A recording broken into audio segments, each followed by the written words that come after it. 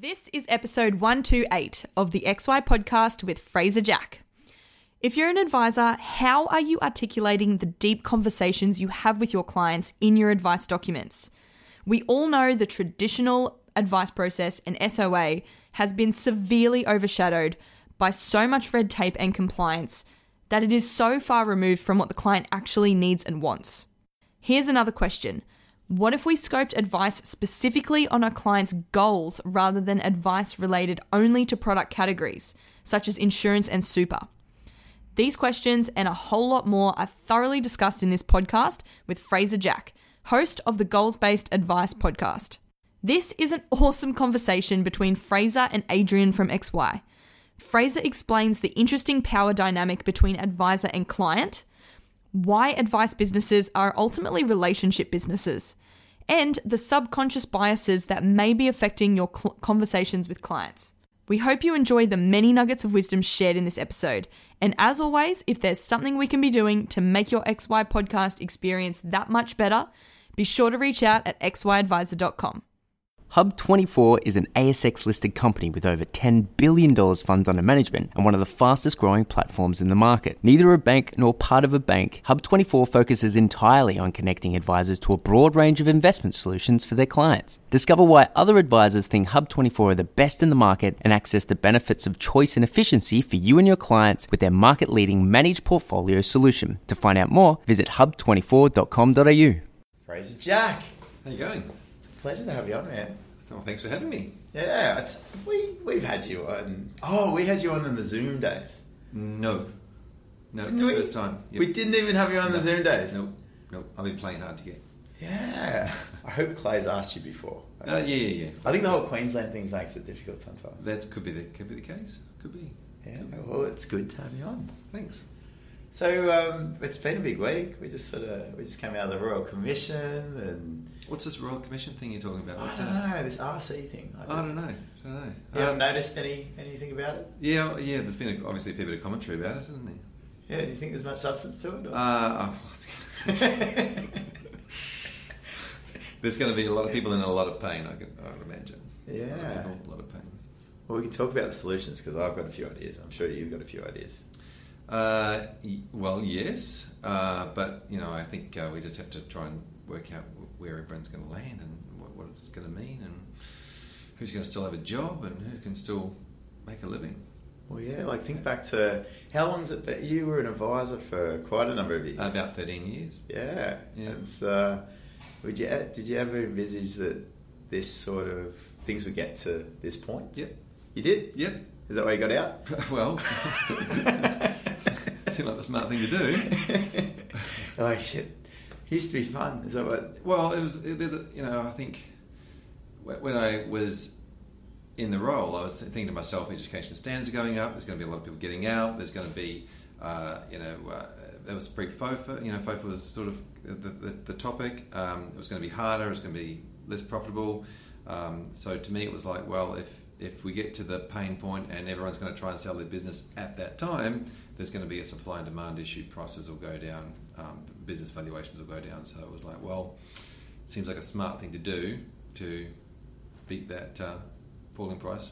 Yeah, well, that's a good point because there's a lot of people dealing with it now, and there's a lot of pain around it now. Obviously, valuations are just are going to hurt. Yeah, and it's I don't know. I can't help but feel like, I guess, sympathetic to everyone that's sort of going through. Because obviously change is hard in general, but I think some of the changes that are required are so fundamental that it's beyond comprehension for a lot of people. Yeah, there's always two sides to the story, obviously, and that's what Commissioner Hayne has brought out. He's really batting for the consumer side of the story, which is great. But yeah, to take a business and then turn it into that was worth something one day and make it worth zero, you're basically, the humans inside that business, they're going to suffer, aren't they?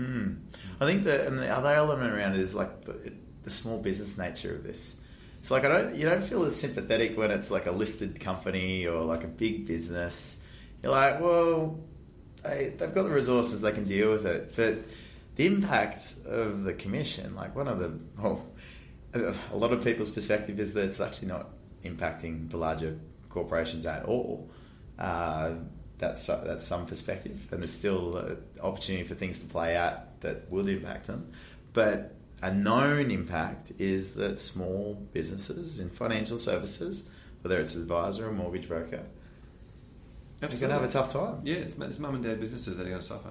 Absolutely, and the banks will can take a hit, but they can. It's just going to be a small deflection in many cases, and they'll keep on being banks. They've got jobs to do, and they've got share price to push up, and I guess everybody wins it because they've got bank shares in their super. But at the end of the day, I think there'll be a lot of small business that'll be punished. Yeah, it's sad. Well, I reckon we could dwell on that for ages, but let's not. It's not our style, Fraser. No, let's get a bit more positive. You've been running your podcast. What's it called? The goals based. You clearly don't listen to the Goals Based Advice podcast. I do. I listen of it. The Goals Based Advice podcast. Yeah, it's been really good actually. I started it up. I wanted to have a conversation about goals based advice.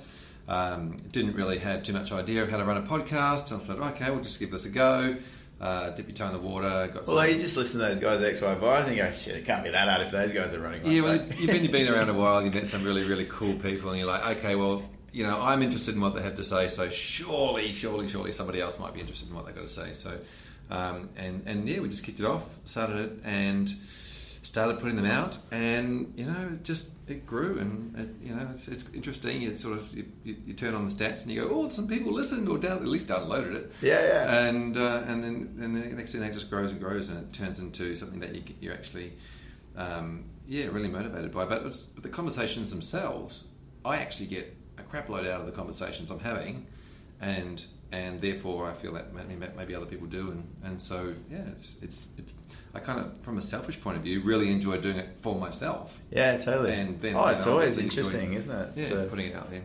I think it's something about it's like you have conversations, we'll have conversations outside of this situation, but I think it's like having someone in the room with you. Are you having a good conversation with Fraser? It's like, is there any value in this conversation? So it tends to, well, hopefully, not as much in my case, probably more in your case, eliminates a bit of the shit that you usually talk with people, and maybe tends to direct it to a lot more substance. Yeah, I think if we're having a chat over a drink, we'll probably tend to talk how good's the beer? Some good stuff, and then some crap.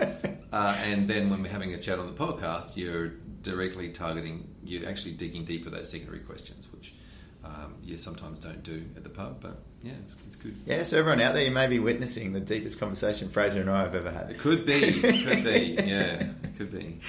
So what, you've had some cool people on. Actually, no, before we go into that, you went out to, what's it called in the US? I've been to XY Planner Conference, and I've been to FinCon. FinCon. Yeah. So that was a few years ago. Would you say that this podcast is the result of what that set in motion?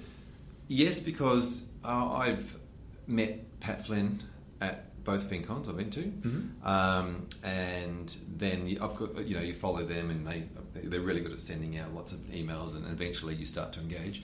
And yeah, absolutely, yeah, because you've been to a lot of stuff where people are presenting on podcasting, and they're saying, I do this thing, this is how I do it, and you go, oh, okay, that sounds pretty reasonable, and then they say, and this is how I structure the questions, and so you're just picking up these little bits along the way, and it's absolutely, it's a couple of years. Maybe I should subscribe to that email list. Yeah, but this is the thing, right? You go, oh yeah, I'd like to do that, and then eventually you get the courage up to actually do it and put it out there, and I guess every time you create something and you put it out into the world, you're a little bit nervous about it, and then it gets a good response, so you go, okay, it wasn't so bad, and yeah, totally, and move on. And of course, when you have to edit podcasts, then you have to listen to your own voice, and you go, oh my god, do I sound like that? And then you get over it after a while. Yeah, exactly. Like when we first started the XY Advisor podcast, it was I was shitting myself. I was like, I'm going to say something stupid, and then you say something stupid, and you're like, someone said that was funny. I was like, okay, yeah. Turned out it was just you. It was just me. After all, that's how we behave. So no point not worrying about it. Yeah, I think it's interesting. I think a lot of people, you work out that people actually just like, as long as you're being real and like you are being yourself, people appreciate that. Yeah, I'd say that one thing that has taught me in the podcast, which is a decent skill to have when you're talking to clients, is to not be thinking about the next question. Mm. So sometimes you just that deep listening conversation, you go, oh yeah, and then you go, I like that, and then tell me more about that part. Like It's like a Goosebumps story, like choose your own adventure. Yeah, pretty much. Which sometimes means you don't know what the next question is, but yeah, it's a... Well, to let you in a little secret, most of the time I don't know what my next question. But actually, to the listeners out there, it's probably quite evident a lot of the time.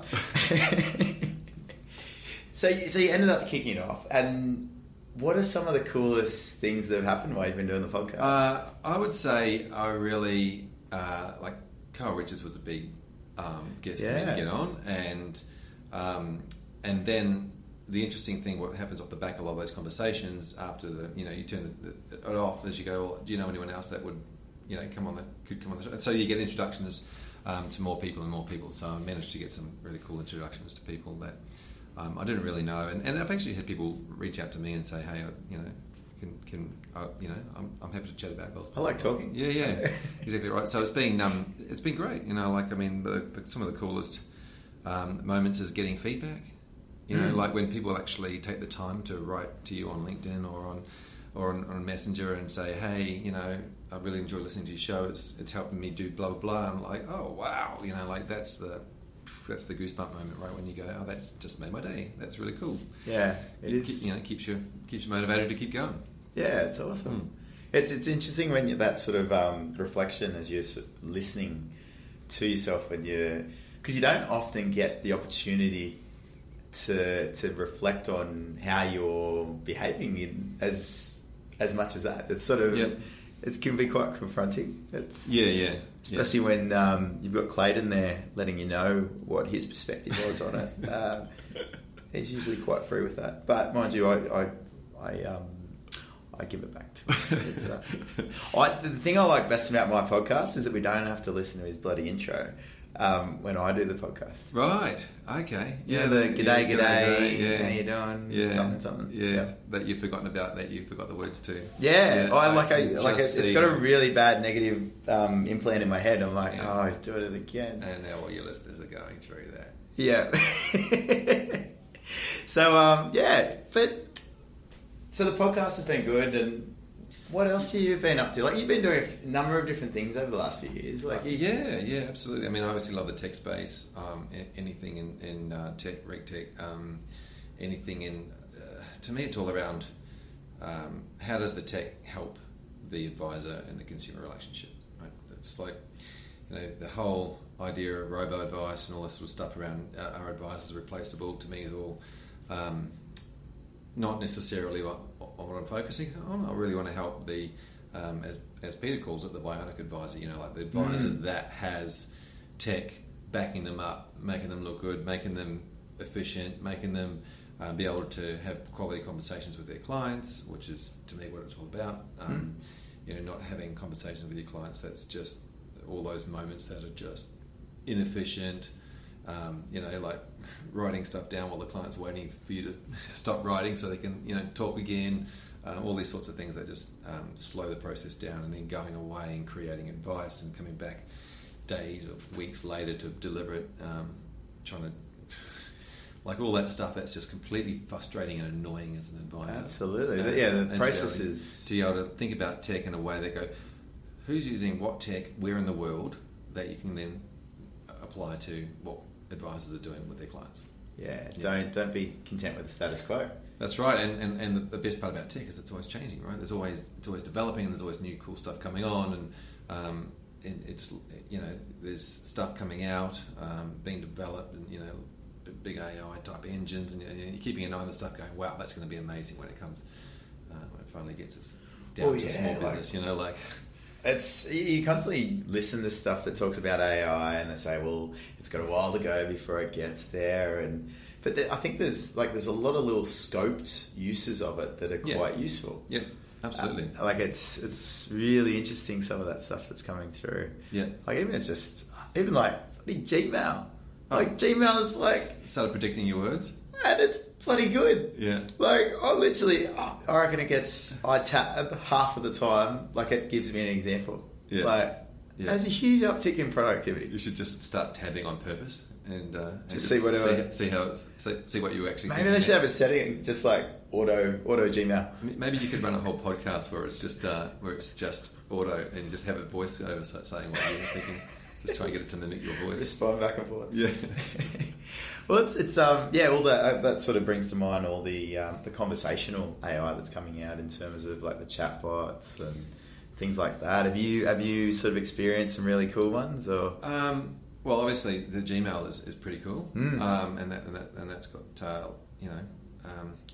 but not so much that part of it, because I'm trying to avoid writing as much these days. Okay. And just spend more time having conversations and speaking and those sorts of things. So, but yeah, obviously the Gmail's the best one out there at the moment for that. Yeah, it's really cool.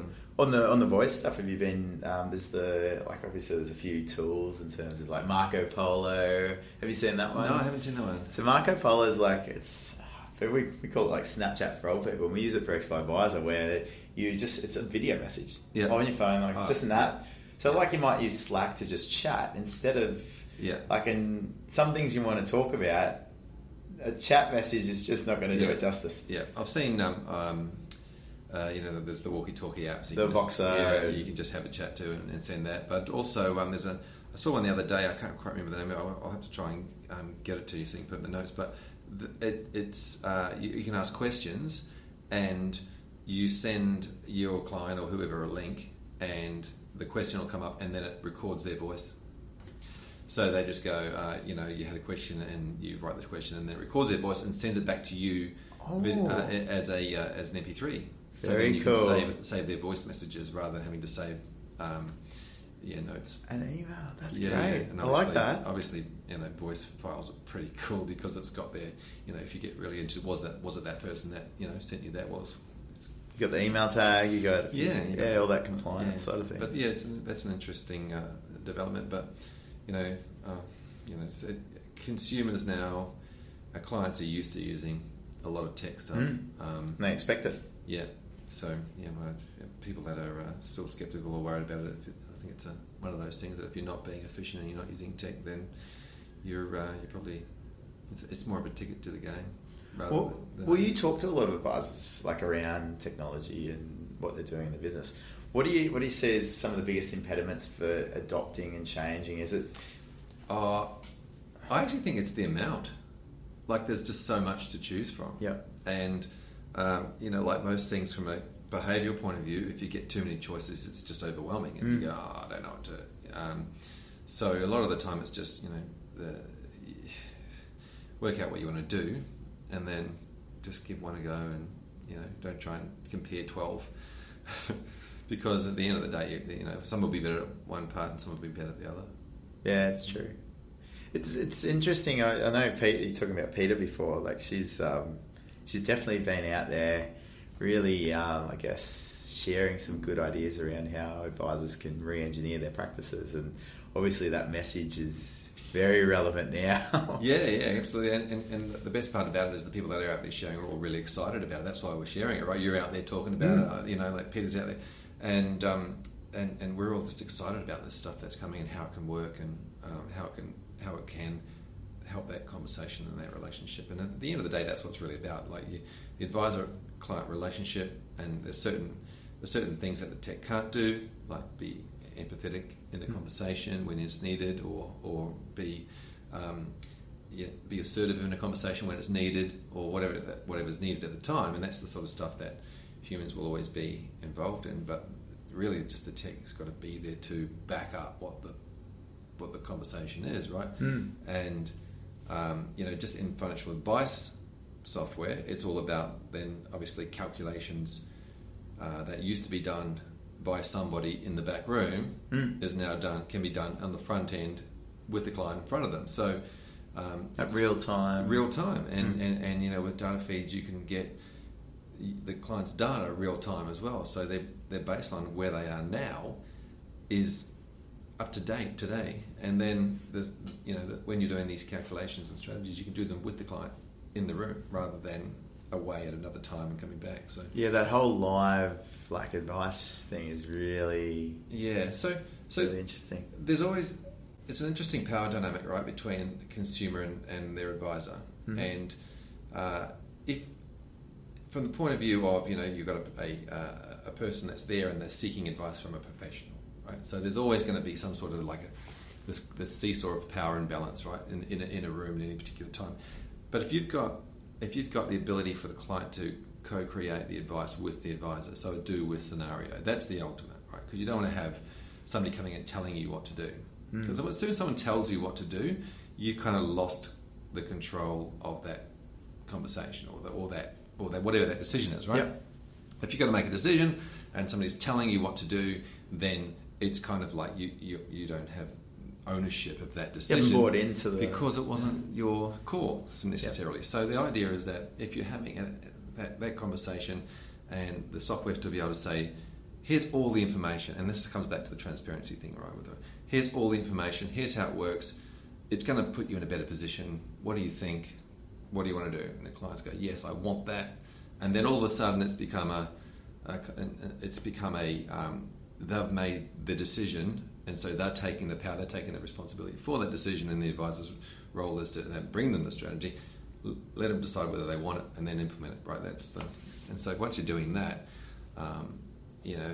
it's the consumer owns that decision and then owns the plan, owns the that's what it's about, not just that telling the people what to do. Well, you've been a part of a whole lot of user testing, not user testing, but focus groups and things like that. So this is a lot of what you're talking about comes from research. Is that something in terms of what you guys have checked out? And it pretty much comes from sitting with clients, spending many years talking to people about what they want to do. And there's some amazing advisors out there that I've learned some amazing stuff off over the years. And that's from the very first day you become an advisor, you're always learning off your peers. And, things like really getting to the bottom of what's making the client's decisions. And obviously Ray does a lot of stuff in the space, but, caught up with Eleanor Dartnell recently, and she's done a lot of work in surveying clients about what they require and need, and a lot of this, and she's got some great questions as well, and a lot of it's around questions, right? What are the questions, the power questions, if you want, that are going to get the client to really open up, and Eleanor's ones are around where did the money come from, treating the money with respect, how did you get that money, what sacrifices did you go through to get that money, understanding. That's and interesting. Then once she goes deep like that into the actual money, it's not just I've got blah money to invest, great, let's do a little risk profile and see if you're conservative or balanced, or right, because if you actually start thinking about the behaviours that took place to get that money, and the sacrifices that were made and the things, and then people start going, this advisor really respects my money and is going to treat that money as if it was me. Yeah, that deep, that depth. Yeah, and so once you start going there, and then you can start looking at someone's goals, because I'm a big goals-based advice advocate. Then why is those goals can be modelled and have different risk profiles, goal profiles. So just not about pulling it all together and individual sort of profiles absolutely. around each goal. Yeah, someone's got a goal to send their kids to private school. Great. What does it mean to them? Why is it? Why specifically do they want to do that? What's the and then you can turn around and say, well, that is so important that we can't risk that money because it's linked to that goal. Yep. Yet over here they've got an aspirational goal to do something crazy, and you can go, well, let's be a bit more aggressive with that. It's a longer term goal, and it's out there. So yeah, so Eleanor was one, and what was the other person you just mentioned? It was Ray. Oh, Ray with the psychology. Yeah. Now that, I've always found what they do at Trace to really interesting, because Ray went and did a psychology degree. Yeah. And he graduated Yeah. this year, I think it was. Yeah, he just graduated. Yeah. And like really interesting journey, and like he's so like he believes in it so strongly that all advisors should actually go down that path. Yeah. Well, I've just had Dr. Catherine Hunt on, who does the masters at Griffith University, and she started out with psychology, and then went into financial advice, and then did a doctorate, and etc. etc. So the same thing, and she's big on that as well, around the whole what is it that what are the habits that because people can say something, however, what is their behaviour? And then when you start thinking about their behaviour and what's internal representations inside a client's mind and how they behave, how they act, is actually more true to than what they're actually saying. Yeah. Well, like a lot of advisors, I think it's almost like it may actually understanding some of this may not actually change how they do things. They'll just understand what's going on a bit better in terms of what's happening with the client. And a lot of advisors, I think, do it intuitively. But I think that probably the difference is the consciousness and how that can then translate into like data capture of going, okay, well, actually, like the depth of those Eleanor questions. You might have that conversation, but it doesn't make it into the advice flow. That's another good point. Because a lot of advisors actually have deep conversations. Yeah. Like they all have great questions. Yeah. But like, how does that? I think sometimes a lot of it may get caught up in notes, and then like if you've got a team on the back end, the notes may not translate the depth of what was going on. And that's always been one of the massive problems we've had, right? Because as soon as you create a process that takes that a single person takes more and more of their time, and so they outsource and they use other people and they get a bigger team. As soon as you do that, you lose packets of data along the information stream, right? It's so like Chinese whispers. Exactly right. So we know as a childhood game that doesn't work. Yet we set up businesses that rely on that working, and wonder why it doesn't work. So it puts another perspective on the whole outsourcing versus get more staff versus. I'm not hassling outsourcing. I'm not hassling having big teams. I'm just saying that. But it's a flip side of that. Yeah. If you think about what you're trying to achieve, and then you go, well, what is the problem in the process? Well, it's generally a communication problem.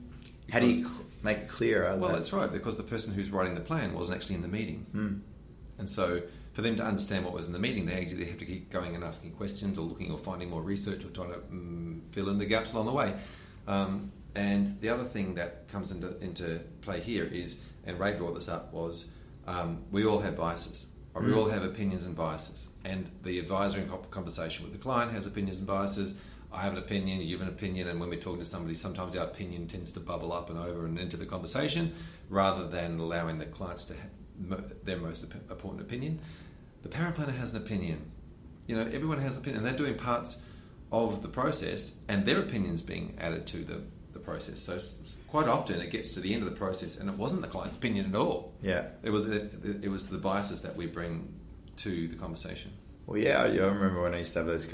Be in the meeting with the client, and you're already having this conversation. Your mind's already going to, well, that's not a good idea. You're already you're there, and you're like, okay, come back to that. But even just having that thought then affects how you're communicating. Yep. So it's it affects your body language. It affects the way that they're seeing you. It's such. That's what makes it so interesting. They say something, and you slump down. They go, "Oh my god, I've said something that's wrong." And I'm a bad person. Correct. Yep. It's so interesting But in terms of that, we're talking about the outsourcing bit and losing the communication. What have you seen techniques that actually keep that essence or that conversation intact the best? So to me, it's around. So I'll go back a step. The financial advice process needs to be very much like a professional process. It's fair to say when I first started, we were trained by product manufacturers about their product and why it was so good for consumer, and then we went out and found consumers that needed that product. Right? I would accept it. Well, it's just like, if you needed the product, you're great. And what a great match! Let's put you together. Yeah. But of course, the industry turned 180 degrees and said, right now we're actually starting with a professional process. So we start with with, you know, and I love using the GP analogy around saying, if you go to your doctor, the first thing they do, you go there and say, hey, I need some medication I need some sleeping tablet, whatever, you know, and they go, no, tell me all about your health, you know, what's going on in your life, what stresses, you know, they ask you a crap load of questions, which is what advisors do, right? Yep. Very similar. So you go through that process, and then they go, I'm diagnosing a condition. Then after they've diagnosed a condition, they then look on a treatment plan, and that treatment plan may or may not include medication or product. Right? Yeah, right. As an analogy, correct. So we have treatment plan, strategy, product, medication, and we go through this process. But what we fail to do a lot of the time is actually make sure that we spend a lot of time on that conversation with the client, question, diagnose. You know, like we tend to go. So is the diagnosis I guess what's in scope of the advice and the goals? So I'm glad you brought up scope. When you go see your doctor, they scope their advice based on your condition, your symptoms, right? They do not scope it based on their treatment plan or their product. Yeah, that's an afterthought. What do we do? There's definitely a gravitation to with that in your mind as you're doing exactly the first right. bit. So is it, and I'm not going to say this is right or wrong, I'm just throwing it out there for, you know, people are going to come at me, bro, you're wrong on this, Fraser, but, you know, and I probably am. But you know what? What if we scoped our advice based on the client's goals, and then looked at the strategy? And there's plenty of great strategies out there, and they're all you know. And then there's plenty of great products out there that help implement those strategies, right? So, what if we scoped on goals, not scoped on insurance, not scoped on, you know, super, not right? Totally. Yeah. So that's. Yeah, there's a structure that's in play for a lot of licensees and the majority of the industry that really like if you think about the scoping, the labels on it, it's predefining, it's bringing it so close to the solution at that diagnosis stage. Well, it was created again. It was created. Well, we've got a scope. What are we scoping? We're scoping the products, or we're scoping, and so then it became the norm. Do they fit in this bucket? Yeah, things very quickly become the norm, right? Everyone starts doing. Then there's a new legislation. We think it's how it's supposed to work, right? And so we do it, and that becomes the norm. Doesn't make it right, you know. Sometimes we get it right, sometimes we get it wrong. And but at the end of the day, we've got to really sit back and go, like, there was a Royal Commission. We've got a problem. There's something wrong, right? Something needs to be fixed or changed because clearly consumers are not loving financial advisors at the moment where they could be.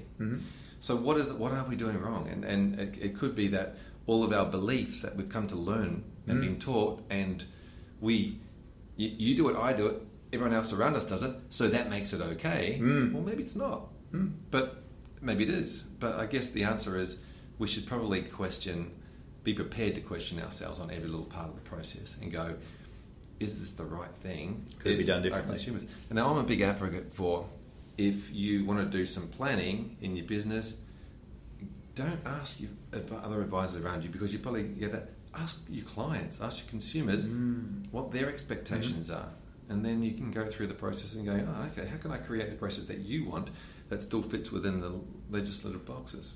Yeah, well, legislative, licensee. And that's probably another point to bring up in terms of, like, we talk about it being preconceived sort of concepts that everyone continues to run with that have been around for a while. The structure of the industry really doesn't help that change. It really, with the sort of top-down approach of a licensee structure, really doesn't help the exploration that's required to get to these new sort of ways of doing things. It really, I'd argue that it helps maintain the status quo.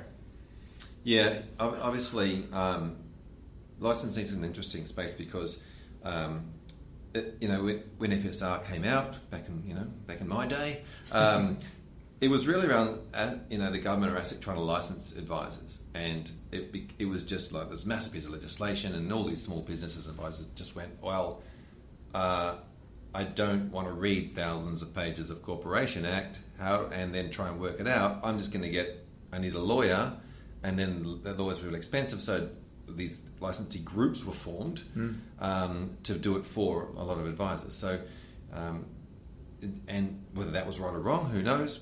Right? We can debate that for weeks.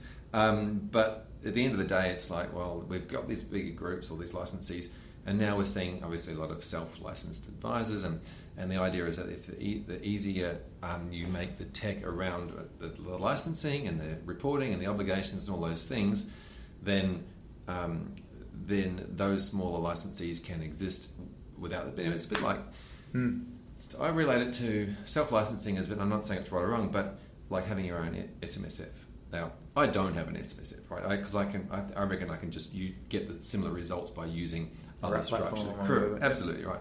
So, and I see the obligations as a risk in your SMSF to say, well, I've got to apply to these obligations, and it's just a risk I don't really need when I can use this. Let's go the less regulation part. Correct, which is the same as AFSL licensing, right? Your advisor can go, well, you know what, I can just use that, and rather than have to worry about the time and effort. So, and obviously we're seeing a lot of that transition towards the groups that now provide support to self-licensed advisors. I don't know how it's going to all go, but yeah, it's an interesting thing, licensing. I'd love to see ASIC come out, or somebody or a body come out and actually work out how we can license advisors in a similar way to other professionals, like an individual licensing. Yeah, the fact that I mean, this requires government schemes. I mean, other professions have government-backed liability schemes. Well, that's a huge one now. You think about how much the liability insurance has probably gone up. Yeah, and there's kind of a reason why financial advice is a profession, but not a profession, because it has that. It doesn't have that other professional liability scheme, and it doesn't have a similar licensing like your, a governing body or a board or a state-based. If it's legal stuff's all state-based. So I think that probably could be the move, but I can see technology really, really helping. And it has to be led from those guys to say, well, okay, we're going to create a system. Advisor needs to do this, be able to report, and then just license everybody. Well, one of the things in the Royal Commission was that new body that was talked about in terms of like a centralised code monitoring and reporting body, which depends if that gets into gear, that has the potential to evolve into. Maybe that does run the liability framework that no one needs professional indemnity anymore. It's a central scheme.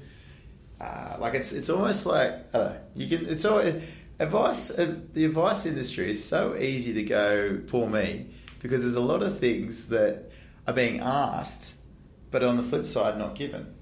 Yeah. So if you think about the simple thing about the liability framework, You want to force all this stuff, open up all this can of worms in terms of liability without actually giving a foundation of support to actually facilitate that. Oh, yeah, and I used to get really frustrated too when I was an advisor because it'd be like, you can't do that. Well, great, what can you do? We can't tell you what you can do. We just can tell you what you can't do. To me, advisors want to be able to just deliver their advice with confidence. Right, and to be continually looking over your shoulder and worried about which one's going to smash you. You have to be. There has to be some form of regulation and policing, right? But if you're not speeding or you're swimming between the flags or you're doing whatever you're supposed to be doing, you should have confidence. It's not the case at the moment. Yeah, there should be some level of confidence because if you're not delivering advice with confidence, it affects the consumers. If they don't take the advice, they're not helped in any way. In fact, generally they're worse off by not taking the advice. Yep. So it's an issue. Well, on that, in terms of, I think the most interesting next couple of stages of the Royal Commission impact plays out is what is ASIC going to be doing, and that could play into more prescriptive what advice should look like. Yeah, which may be good depending on how they do it. Well, I've spent some time with ASIC, a little bit of time over the years, and in the RegTech space, and ASIC, they're just doing the best they can, right? They're just real people that are trying to do the best they can. They get given all the bad cases, right? They don't get given all the good cases. They see a lot of them. They just get to see all the bad cases, and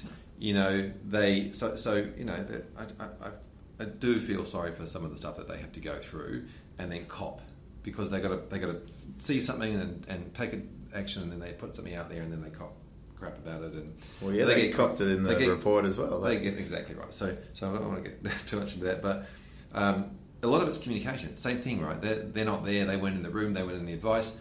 If there was a way that the communication to ASIC could be, here's the full story, right? And I don't know. It's human nature. If you give somebody all the story, here's all of our advice, here's all the things, have it regularly. It's all monitored, and they're going to be much happier than because they're not just seeing the bad stuff. Yeah, I've got a strong belief a lot of the challenges around advice get fixed if the capture of that engagement is done really well, and it's documented really well, and like one of the ways is just recording audio, and obviously that gets all the content, and a lot of people do that, but it's also it's not necessarily practical in terms of how you then grab that information and translate it into the next stage of the advice process. So you've got this sort of challenging conflict of like useful data points that then facilitate an advice process don't necessarily always match up with the depth of a conversation that goes on. And it's always, I don't know, what I've been looking at is like, how do you broaden the data capture, the tech data capture of what you're doing there, and instead of it just being, like one of the things would be like Ellen Dartnell's question, how does that money that you've got make you feel data point? Like that becomes a data point that translates. So even if you don't have the full conversation around it, like it's hard to capture an hour and a half, 2 hour conversation. You end up with like a bloody War and Peace sort of thing. Yeah. And it's no good for anyone because the next stages can't read all that. It's like then things take too long. Auditor's not going to read all that.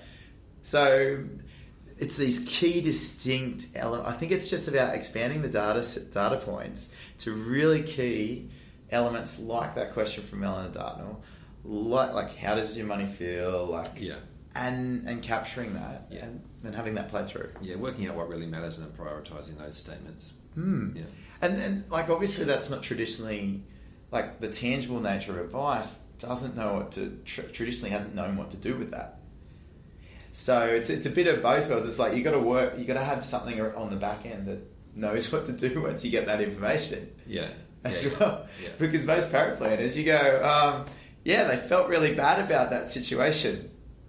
Oh, that's great. How much do you want to contribute to super? It's too literal. Yeah, there's not enough of that kinesthetic emotion brought into that. Yeah, and I think to me, it's like how do you translate? So obviously that's important. It needs to be captured. Like it's important for the client. Like it's obviously that connection with the advisor and client. It's important for the legislator, like the license, the ASIC, and what's been thrown out there from a compliance standpoint. But we've just struggled to extract those elements, and what does the service look like after that? Yeah, I mean, at that space, you're really looking at dreams and goals and values and internal behaviours.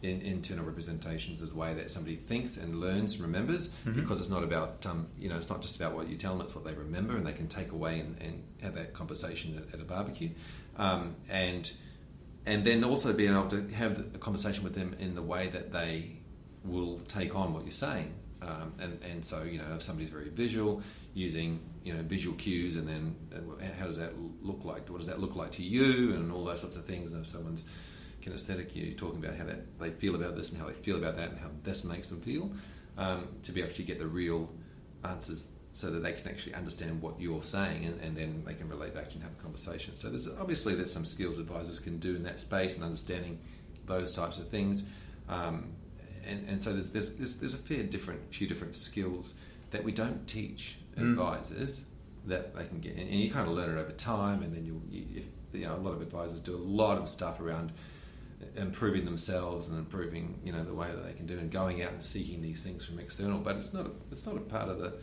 curriculum. It's very seldom. It's a very small part of the skills that advisors have to learn, but it's a massive part of the skill that they totally need. Well, the professional year coming in it's going to be interesting how that frames up a bit more, because I think there's still a bit more to come in terms of what fascia EA. Whatever they're called. Yeah. What they come up with. There's definitely that conversation. I just still continue to think back to when I was like advising and especially when I was first starting, like you have a great conversation, but you get this information, you go, what do I do with this? Like, you actually didn't have... You actually also need to be given the tools of actually what you do with when it's a broader thing that doesn't quite... It's not a super clear link to like the traditional framework of strategy. And I remember when I was doing some tax... DFP, one of my tax things or something, where you're working out all the tax, the codes, and you're working out the same as you do at school. You work out the code. And this is how you actually do the formula. And then we had a senior accountant come in and talk to us about, and they don't know any of the codes. They don't know any of the formulas. They go, well, we've got calculators. They just do that, right? And so then that's the same now that we've got with tech. We go, there's a strategy, and I need to, boom, I just put it in the calculator, and it gives me the number. And so now the things that and Pacia and the ethics is one thing I agree with. Do a lot of stuff on ethics. That's why not do a lot of stuff on questioning and the psychological side of how humans tick. But some of the stuff that we're piling into the framework is stuff that technology is going to do for the advisor anyway. Right, so great, I'll know it, I'll learn it, and I'll throw it out next week because my system does all that for me.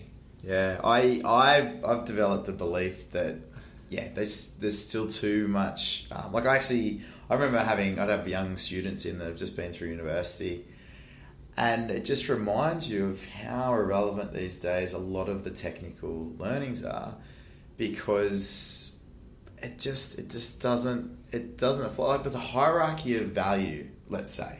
If you look at advice and you look at the hierarchy of value, and at the top of the hierarchy is that relationship and the rapport that's built between the advisor and the client. And then below that, you've got, I guess, what's discovered around the client, so the understanding and the goals and what's set and the needs and the wants and that sort of thing. Yeah. Then you've got strategy, a bit like what you were talking about before, and then you've got the product. So we've gone from product being the key focus. We then moved to strategy, and I think, to me, a lot of advisors are still selling strategy, and I think that is where there's still a big challenge, because, and this is where, and the best way to look at it is like how accountants look at advice. They get completely caught on the strategy because their world is a tangible world. Strategy is a very tangible world, and that's where a lot of the numbers sit and everything. But it's not where the value sits. Yeah, and I listened to a talk recently about this whole idea of value in the advice, and I'm completely convinced that they're relationship businesses, right? The advice business is a relationship business. The better you are at having good relationships with your clients, the better your business is going to be. Mm. That's the number one. The clients come in, they want their relationship. They'll walk away with a strategy, but that's not the part that they really value, right? Now, returns on their investments. Yeah, sure, that feels good for short term, and then they leave and they go back to the world. But in my humble opinion, it's the relationship that really is what they're there for. Now, we don't charge fees for the relationship. We charge fees based on the returns and based on the amount of money they're going, based on the strategies. And so we've got this business model that's sort of charging fees for the least important thing in the client's mind than what we're doing. So there's a massive conversation that we can have over the next year about what is it that clients actually value, and not many people ask them. So that's the first problem we've got. Yeah. But when you do ask them, generally they're saying it's the relationship, it's the person being there, it's the fact that they understand my money came from this and that. These are the sacrifices. They understand me, so that's the part I really value. It's not whether you got 7% this year or 8% and you beat the benchmark by 1% or you didn't. No, that's not the part that they really give a crap about. I mean, sure, that's important to them at the time, but the long-term part of it is that relationship. And I think we need to try and have a conversation at some point about How do we value that relationship? And this is the problem. Like, we go to a Royal Commission and we just focus on the part that the clients don't care as much about. Sure, I don't want to get ripped off. No one does. But we how do we bring that relationship into what What's the tangible versus intangible? Yeah, exactly right. How do we make that whole relationship part of the business model so that how do you make the relationship tangible? Correct. From an asset standpoint. Yep. Yeah. Because I think they're looking for something tangible. Yeah. Which is you can understand where they're coming from. They're going, you're charging money. Yeah. But do not tell me, Marbo, that you've got to the client. We're doing great things with them. It has to come from an academic point of view, right? Because Exactly. we've got to justify all this conversation. You and I can have a chat. We can be completely on board with it. But neither of us are writing academic papers to submit to government about what the standards should be. So the problem is we need to sort of get the academics of the country, and I think the psychology academics is the way to go, right? Because they actually have a business They'll be able to model. translate what's going on there. They have a business model based on that, because they're not delivering financial plans or products, but they still have a chargeable. I mean, they do it by the hour, which I think is wrong. But Tell another business one. it never feels. It's not value pricing. Yeah, no, it never feels good. It's not, not based on outcomes. To me, no, my ultimate thing is that like a goals-based advice, the relationship works, the clients focus on what they can focus on, the advisor focuses on what they can focus on. There's a joint relationship, that the co-responsibility of building the advice together, and the next thing is, if you're actually tracking goals along the way and you're helping people get to their goals, then the number one outcome should be, how many goals did you help your clients achieve? Right? And so everybody says to me, oh, look, we do goals-based advice. We check the client's goals. I'm like, awesome, great. How many goals in the last 12 months did you help your clients achieve? Right? Exactly. It's a hard one to answer for a lot of businesses. Yep. And if you ask a licensee, great, you've got 100 advisors. How many goals did you help those 100 advisors? How many clients were affected? And if you can pull those numbers out, then you can turn around to the next Royal Commission and go, yep, what do we do for our money? We helped our clients achieve 3,719 goals in the last 12 months. Half of them were not tangible, or financial. Well, yeah. The other half were they just feel much better about. Well, the goal could have been a security goal, or it could have been a goal around, just something small. It could have been a goal around just, paying off the credit cards and getting rid of that stress and burden of the credit cards. Yeah. A lot of people have, they look at the goal sort of label on advice, and there's some people I think go, okay, that's just sort of, they feel like it diminishes that relationship bit, and because they realise that is the value. And I think this is probably what I think a lot of the industry has to grapple with and understand, and not think about goals-based advice, so to speak, as like a better way of doing it. It's just the way that you have to translate that relationship into, so you can prove the value that you're already giving. Yeah, that's probably So I look at it from the human being's point of view, consumer's point of view. That says, we all dream about stuff, right? We go, I'd love to do that one day. It's awesome. And then sometimes we think of stuff about a bit more, and then sometimes it plays on in mind quite a bit, and we go, actually, I really want to achieve that. I want to go out and do it. And so then I'm focusing on it. And then when you start focusing on it, then you can put parameters around it. Can I achieve it or not? And you start really thinking, okay, this is possible. So then you put financial parameters, right? So there's this process, this whole process that you go through that really it'd be great to, and Peter's done some great work. You just go, what are these dreams? Let's take those 58 dreams you've got and let's just keep them going, right? And then one day we're going to be in a position where we can pull one of those dreams down, put the parameters around it, start tracking it, and make it happen in the time frame that we want to get. If we don't focus on it, we're not going to get it, right? And that's the process that makes the consumer feel the progress, right? The progress starts from a light bulb moment or a dream, or seeing somebody else do something that they'd quite like to do, and they go, that looks pretty cool. That that trip, climbing Mount Everest, that looked pretty cool. Let's do that one day. Whatever it might be, and then those aspirations or the bucket list or whatever you can call it, heaps of stuff. Consumers get it, right? And then you just go through and start putting parameters around it. But the best thing to do is to actually have a safe space where you can talk about that, and you go, great, that's awesome. We'll let's write it down. Can't throw it in there now because we've got other stuff to do this year, but let's keep it going, right? Keep fueling it. And then And then once you hit some of those smaller, they don't have to be big. They can be small things, right? And you go, well, you know what? You can actually do that one this year. Do you want to do that this year? And then you pull that in and you get that and you tick it off. Now, once you start ticking that off, and you've got a system that obviously that can tick it off, then all those become reality, right? So then what happens? You've got a system in place that goes, great, Paddy, you achieved the goal. The thing, we've got it ticked. What are you going to do? You're going to share it with everybody, right? And tell everybody you achieved a goal. And then you're going to probably tell everybody about who helped you get the goal and who held you accountable.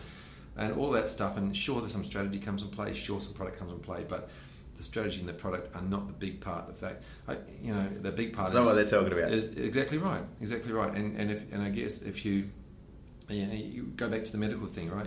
You're talking about, the doctor helping you do whatever you need to do. The product was part of it. The strategy was, the treatment plan was part of it. It was just all part of a big thing. And if we focus too much on the product, and I mean, to be fair. That's where all the talk has been in the past. Doesn't make it right, And I think for me, that front end is a massive piece that needs to be brought. The conversation needs to be brought up. Yeah, it's a very exciting space. And on that note, advice intelligence. Yes, it's where you spend a lot of your time these days. Yes. For the guys that haven't heard about it, what do you guys like? There's tech out there. What are you guys doing differently? Yeah, it's a huge, massive piece of work, and it's been going on for almost 3 years now. So it's been a lot of work, and a lot of people have been working on in the background. It really does bring that whole goals-based conversation to the forefront, and the advisor having that conversation with the client, having an easy process around gathering data and fact-finding, and being able to upload information. Having a client portal where it's live, up-to-date financial plan, a bit like obviously the portal that you're used to with whether it be banking or whatever consumers are very much used to this way of thinking now.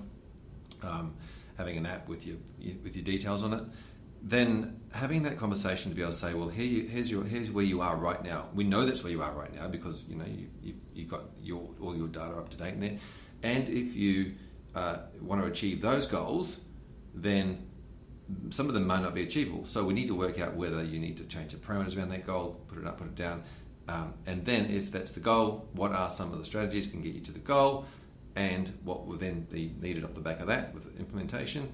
But really being able to say, okay, well, that's what you want. If that's what you want to do, let's lock that in, and that becomes the plan. And one of the biggest parts that I like about it off the end, that is the fact that once you've done that through a platform and a system that talks to each other all the way through, is the documentation, the statement of advice doesn't have to go off to a third person to be created. It's just instant. It flows through. There. Yep. And so that can go to the client portal, and you do two-factor authentication, and they can continue. So that the conversation remains with the client, like the advisor client. It's all about the advice-client relationship. So, it's not about preparing a paraplanning software. It's about preparing a software for advisors to have a real conversation with their clients and co-creating that advice in that space.